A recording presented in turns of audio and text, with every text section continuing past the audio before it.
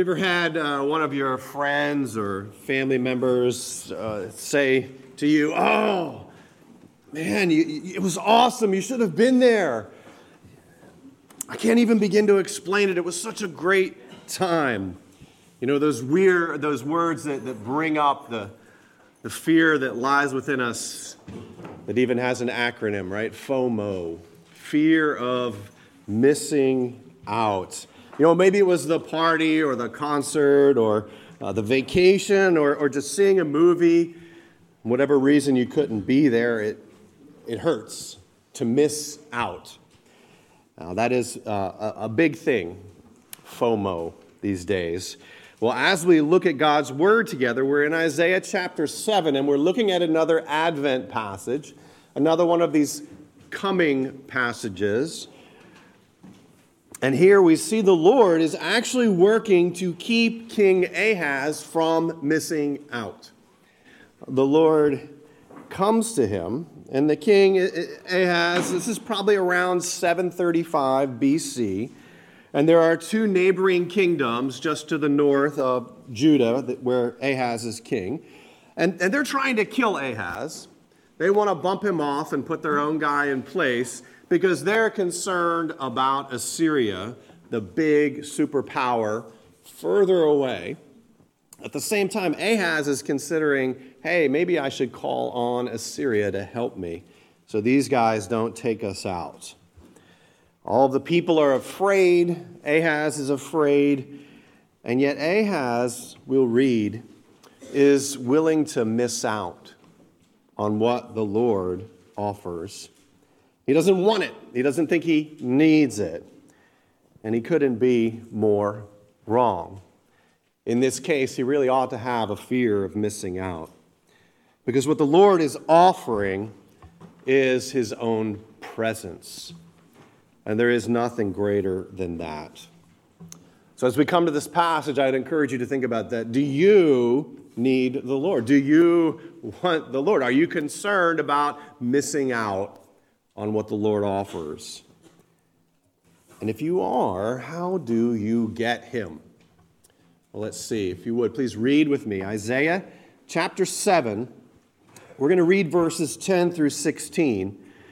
And verse 14 in particular is our focus. This is God's word. Isaiah 7:10. Then the Lord spoke again to Ahaz, saying, "Ask a sign for yourself from the Lord your God. Make it deep as Sheol or high as heaven." But Ahaz said, "I will not ask, nor will I test the Lord." Then he said, "Listen now, O house of David, is it too slight a thing for you to try the patience of men, that you will try the patience of my God as well? Therefore the Lord himself will give you a sign. Behold, a virgin will be with child and bear a son, and she will call his name Emmanuel. He will eat curds and honey at the time he knows enough to refuse evil and choose good. For before the boy will know enough to refuse evil and choose good, the land whose two kings you dread will be forsaken."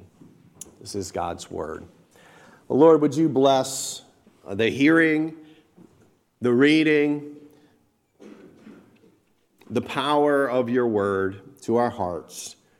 Meet us here, we pray in Jesus' name. Amen. So this is the second time that Ahaz has heard from the Lord. As the passage started off in verse 10, it says, "The Lord spoke again to Ahaz." Now, we're not sure how long it's been since what we know of here in Isaiah 7 as verses 1 through 9 and now verse 10. We don't know how long that gap is. The situation is still the same. Those two kingdoms are off to the north trying to come against Ahaz and get him out of power. The two kings are Rezin, who's the king of Aram or Syria, and Pekah, who's the king of Israel, the former part of the kingdom that was united under David and Solomon. Those 10 tribes that broke off to the north, now called Samaria. While Ahaz is king of the southern kingdom, which is just those two tribes, the small portion, and to this point always led by a descendant of King David. And so this is where Ahaz finds himself. Isaiah and his son have already, just skimming through the beginning of chapter 7 with me, Isaiah and his son have come out at the instruction of the Lord to meet Ahaz the first time. The Lord said to him, "Go meet Ahaz," verse 3. "You and your son share Jashub at the end of the conduit of the upper pool on the highway to the fuller's field." Ahaz is there, no doubt, at that upper pool, making sure that they have enough water supply.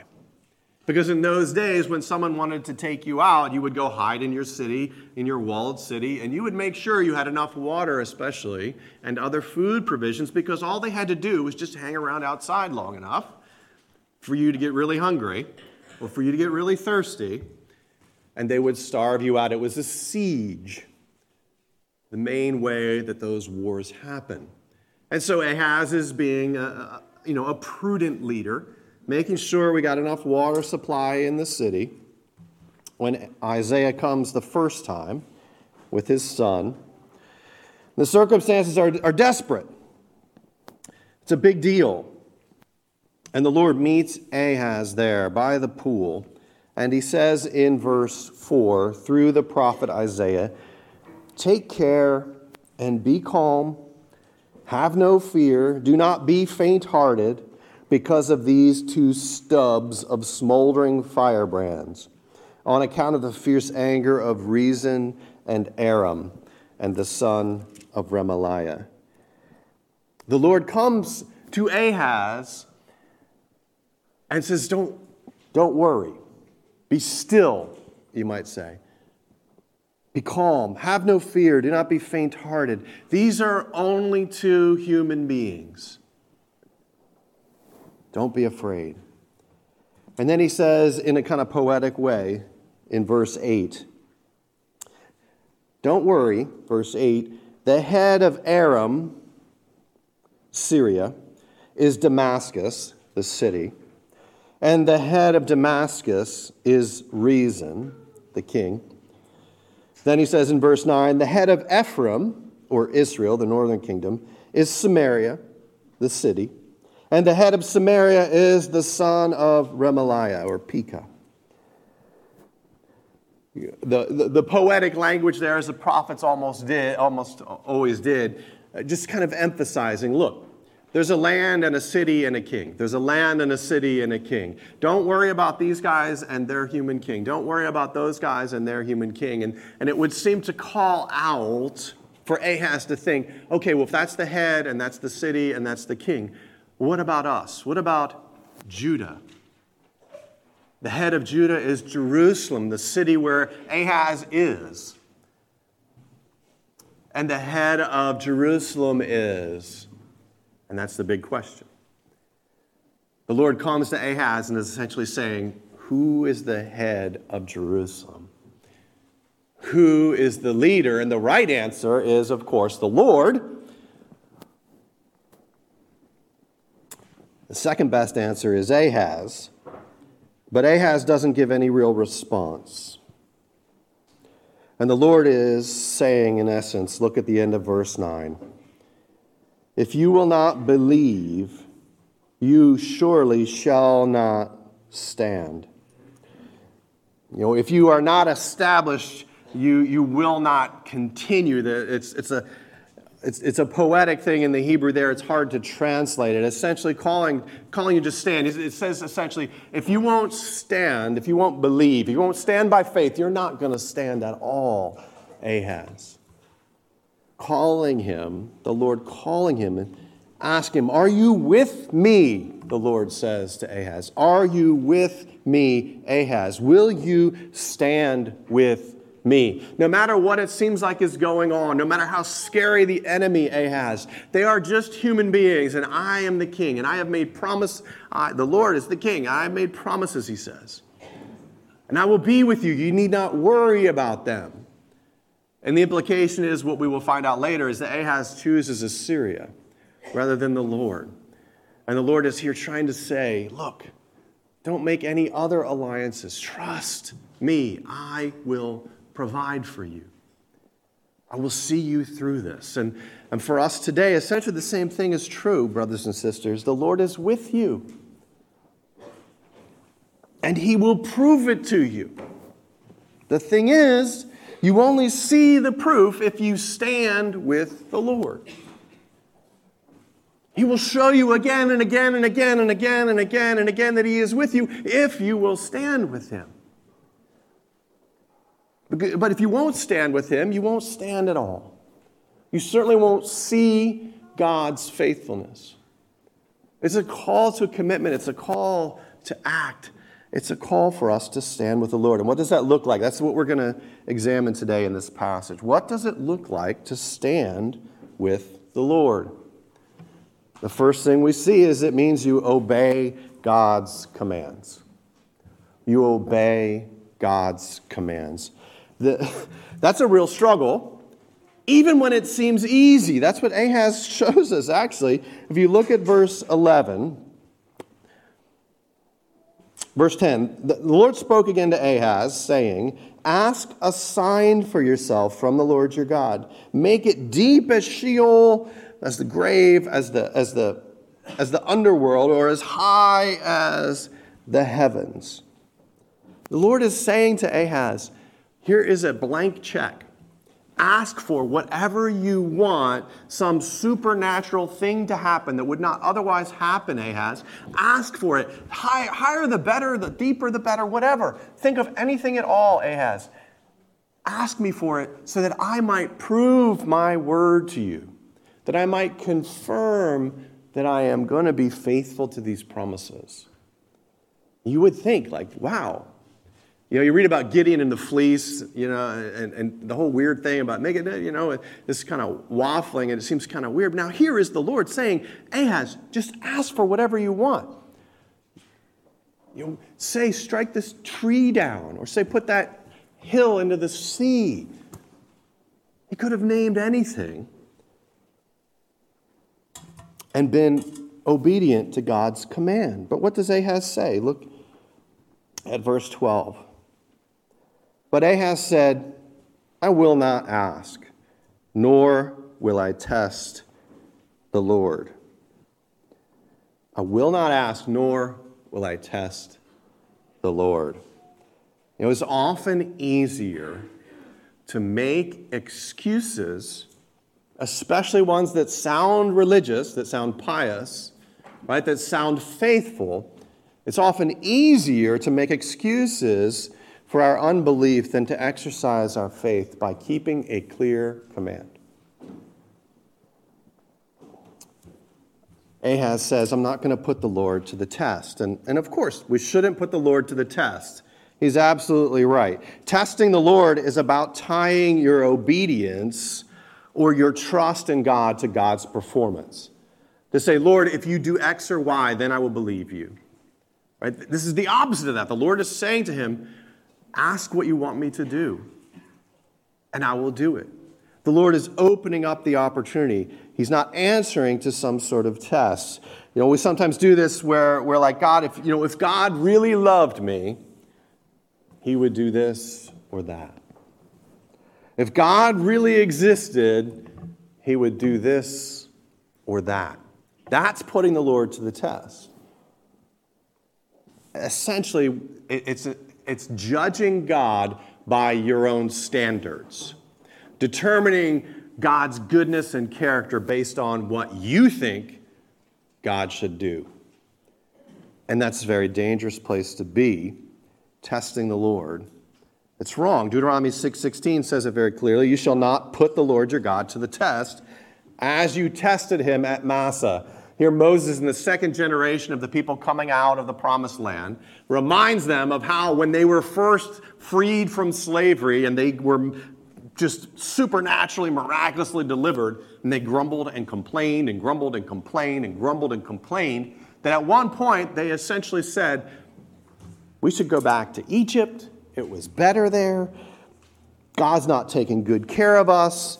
And in Exodus 17, 1-7, where that account is told, the passage ends with the people saying, or with the verse that says this, they tested the Lord by saying, is the Lord among us or not?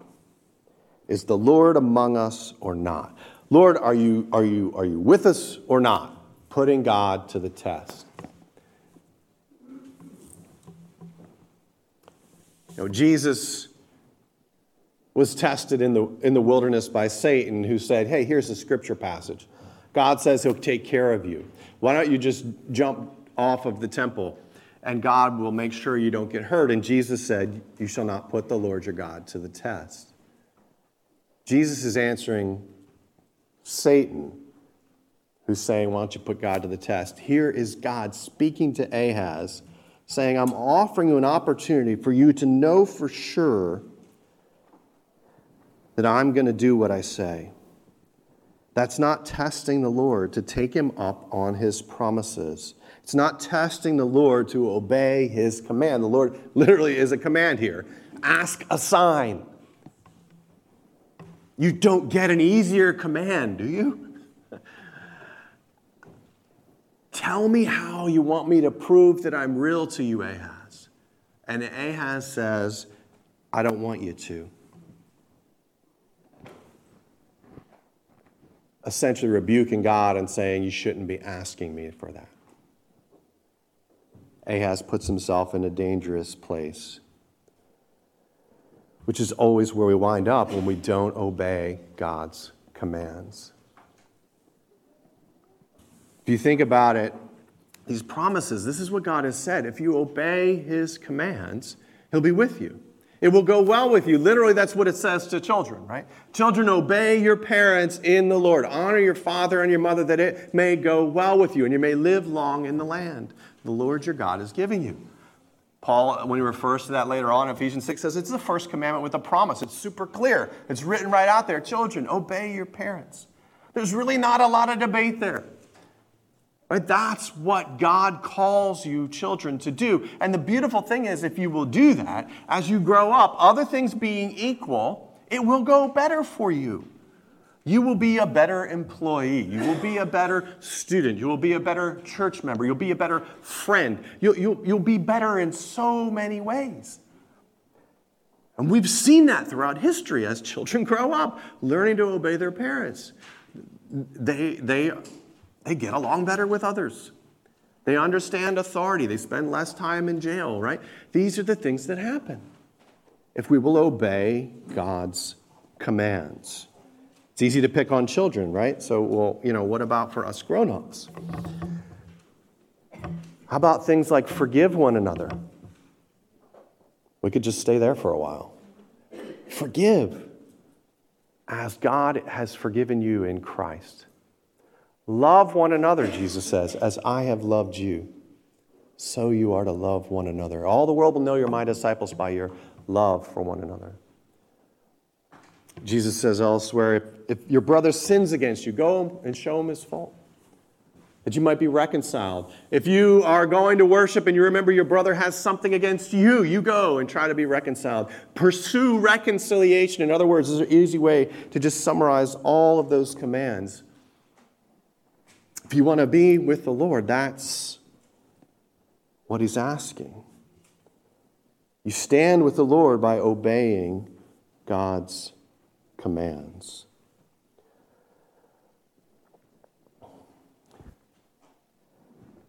It's about exercising faith. Yet under that is something more important, more foundational, maybe be the way to say it. That obeying God's commands flows from believing God's promises. That's our second point. Obeying God's commands flows from believing God's promises. We see this in verse 13, where the Lord reminds Ahaz who he is, that he is where he is because of God's promises. Verse 13, he said, Isaiah speaking, the Lord through Isaiah. Then he, Isaiah, said, "Listen now, O house of David." He doesn't just call him King Ahaz. He says, house of David. He says, Ahaz, you're not just you, an individual. You are the king of Judah. You are there because you are a blood descendant of David. You are there, in other words, because I made promises.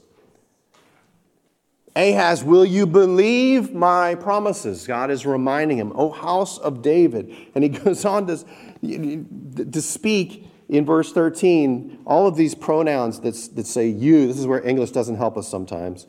Those you pronouns in verse 13 are all plural.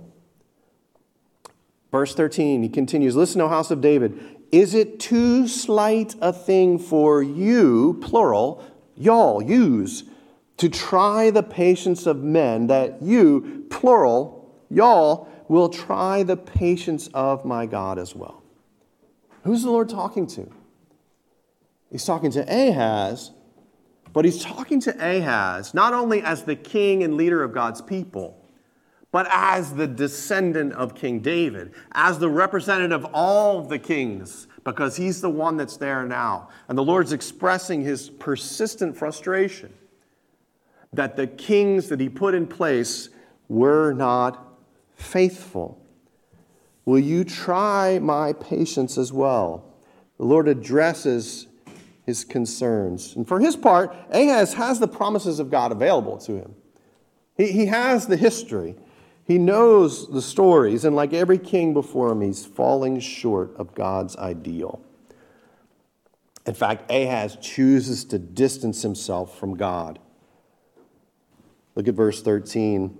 "Is it a slight thing for you to try the patience of men, that you will try the patience of my God as well?" If you look back at when the Lord came to him in verse 11, he said, "Ask a sign for yourself from the Lord your God." And then Ahaz says, "I will not ask, I won't test the Lord." And then it becomes at the end of verse 13, "Will you try the patience of my God?" The implication is, you're not taking him as your God, Ahaz. He's my God, Isaiah says. He doesn't seem to be your God. Because if you don't believe God's promises, you don't experience God's presence. If God were your God, Ahaz, you would believe God's promises. He's in such a bad place, he's not willing to consider any evidence. He's not willing to change his position. Ahaz most likely has decided firmly that he's going to go to Assyria and ask them for help. And it's going to be the end of Israel. The northern kingdom is going to be taken into captivity within 10 or so years from this point. They will cease to exist as a nation. As well, Syria will be taken into captivity. The southern kingdom where Ahaz is will continue its death rattle for about 100 more years before finally it is taken into captivity. But before that happens, they continually face attacks from Egypt coming up as a superpower from the south and from Assyria from the east, but they come around and wind up coming from the north. They are attacked and harassed, and they dwindle and are finally taken into captivity around 100 years or so after this. You know, this reality of standing for God has to start with believing his promises. You're not going to keep his commands. You're not going to obey his commands if you don't believe God's promises. We forfeit so many benefits. And you can think about it, of course, radically veering away into injustice and exploiting people and, just being nasty or whatever. Yeah, sure, you're forfeiting God's benefits. But even in more subtle ways, we can do this, where we can use God's word to serve our own purposes. and not truly benefit from it. I did this as an unbeliever in my late teens and early 20s. I worked at Pizza Hut, and I knew enough about the Bible, only going to church like once or twice a year, never really reading it. I did go to a bike camp a couple of times where they made us read scriptures before we could get our beans at night around the fire. But I knew enough that the Bible said in the Ten Commandments that, you should rest on the Sabbath. And I didn't realize that when it said that Saturday was a Sabbath. I thought Sunday was a Sabbath. And so I thought this is good. This works out well because I don't want to work on Sundays. I'd like to keep my job, but I really would like to have off every Sunday. I never went to church. I wanted to watch football. And I said, so I have this conviction that I shouldn't work on Sundays. And it's a religious thing, so you have to not make me work. And they're like, wow, didn't know you're religious. And I was like, now you do. Is that terrible? So self-serving. I mean, you can't get much more self-serving a use of God's word. And here's what happened, though. I didn't even put this together until really recently, just this week even, as I was thinking about this.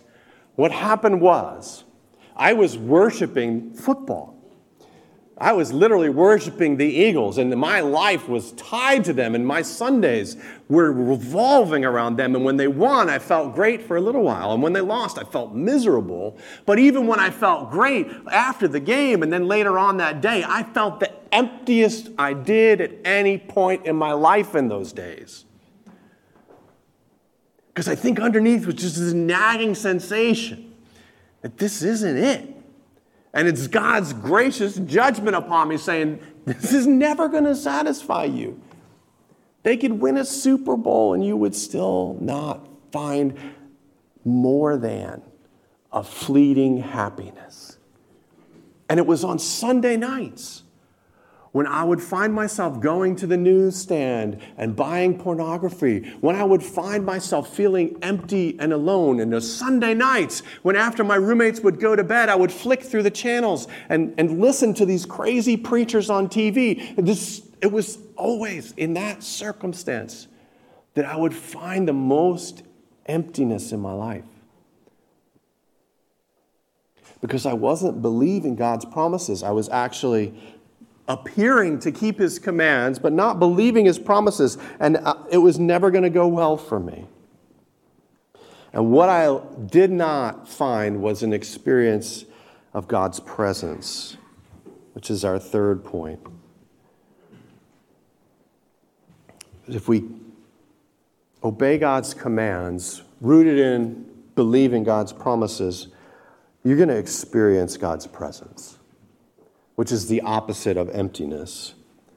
And it's amazing to me, if you look in this passage and think about it from a big picture, that the failures of Ahaz, he was not a good king. He walked in the ways of the kings of Israel. He was not a good king. He did not walk like David. He was not a good thing. Yet God came to him twice in the midst of his circumstances. God met him there and said, look, ask anything of me. God gave him so many opportunities. And Ahaz said no. And that's what leads to verse 14, the central promise we're looking at today. Therefore, the Lord himself, Ahaz has rejected the sign offer from God, and so the prophet says, therefore the Lord himself will give you a sign. Again, plural. Give y'all a sign. Behold, a virgin will be with child and bear a son, and they will call his name Emmanuel. God with us. Now remember, in context, the sign offer was to prove that God would get rid of those two kings that were going to harass Ahaz. God offered a sign to say, those guys are not going to last. They'll be gone.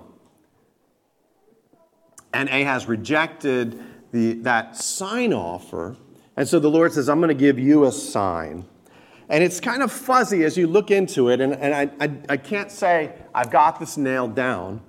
of what the fulfillment of the sign was in the immediate context. Because there's no real clear place if you read through Isaiah where it's like, oh yeah, here's where the virgin had a child and she named her son Emmanuel. That just doesn't show up in this passage.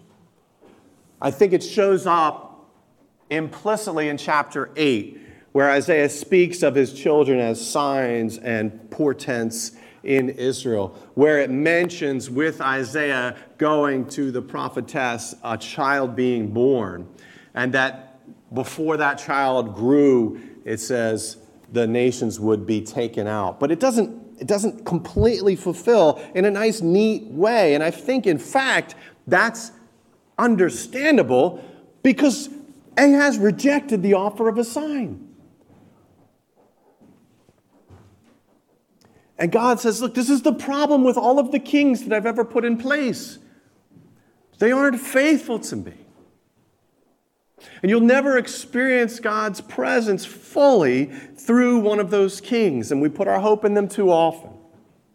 And they begin to think they are the ruler, that they are God. But God gives this promise here that Matthew picks up on at the beginning of his gospel in chapter 1, verses 22 and 23. We read it early in the service, where he's speaking of the promises of a virgin to be born to Mary. And he says, this child shall be with child, shall bear a son, and they shall call his name Emmanuel. This took place, verse 22 of Matthew 1, to fulfill what was spoken by the Lord through the prophet, referring back to Isaiah 7:14. That's how Matthew starts his gospel, and he speaks of Jesus, right? And then Jesus himself ends Matthew's gospel with the Great Commission in Matthew 28, 18 to 20. And what does he say there?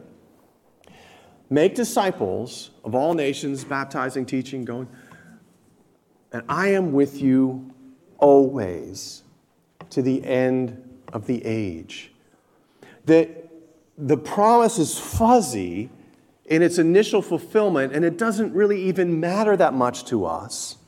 But what we need to know is that it's fulfilled in its fullness, in this bigger picture, in the one who would come and be God among us, the one who would come that we might experience God's presence with great depth, with great intimacy. That this one would come, that God himself would enter into this world, because every human ruler is going to fail. That God himself would unite himself to humanity in a mysterious way in the womb of the Virgin Mary. That this one would be God and humanity together. That he would live perfectly. That he would suffer unjustly, bearing as the God-man our guilt, our sin, our shame on that cross, and pay the full penalty. And because he is the God-man, he could do that within days and rise victorious to send the Spirit, that we might be willing to obey him, that we might be willing to follow him, that he might be God with us. That, in other words, the only place you're going to fully experience the presence of God, the only way that you're going to be able to believe God's promises and then act out obeying God's commands is through Jesus.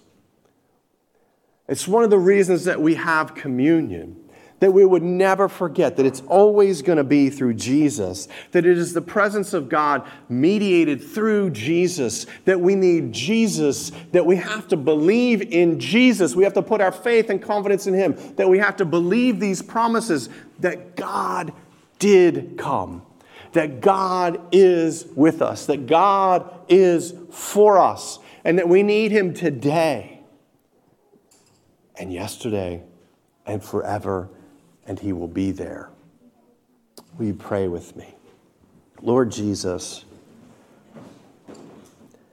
we thank you that you have opened up to us a way to experience you and your presence among us, that you have given us great intimacy by sending your Spirit into our hearts. All it requires of us is to believe your promise, that you are a God who would draw near, that you are a God who loves us enough to take our sin and our guilt and our shame, that you are a God powerful enough to win the victory over death and hell and Satan.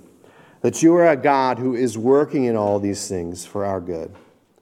We come to you thankful for that, Lord. We come to you believing those promises. Help us to obey your commands, that we might experience your presence. We pray in Jesus' name. Amen.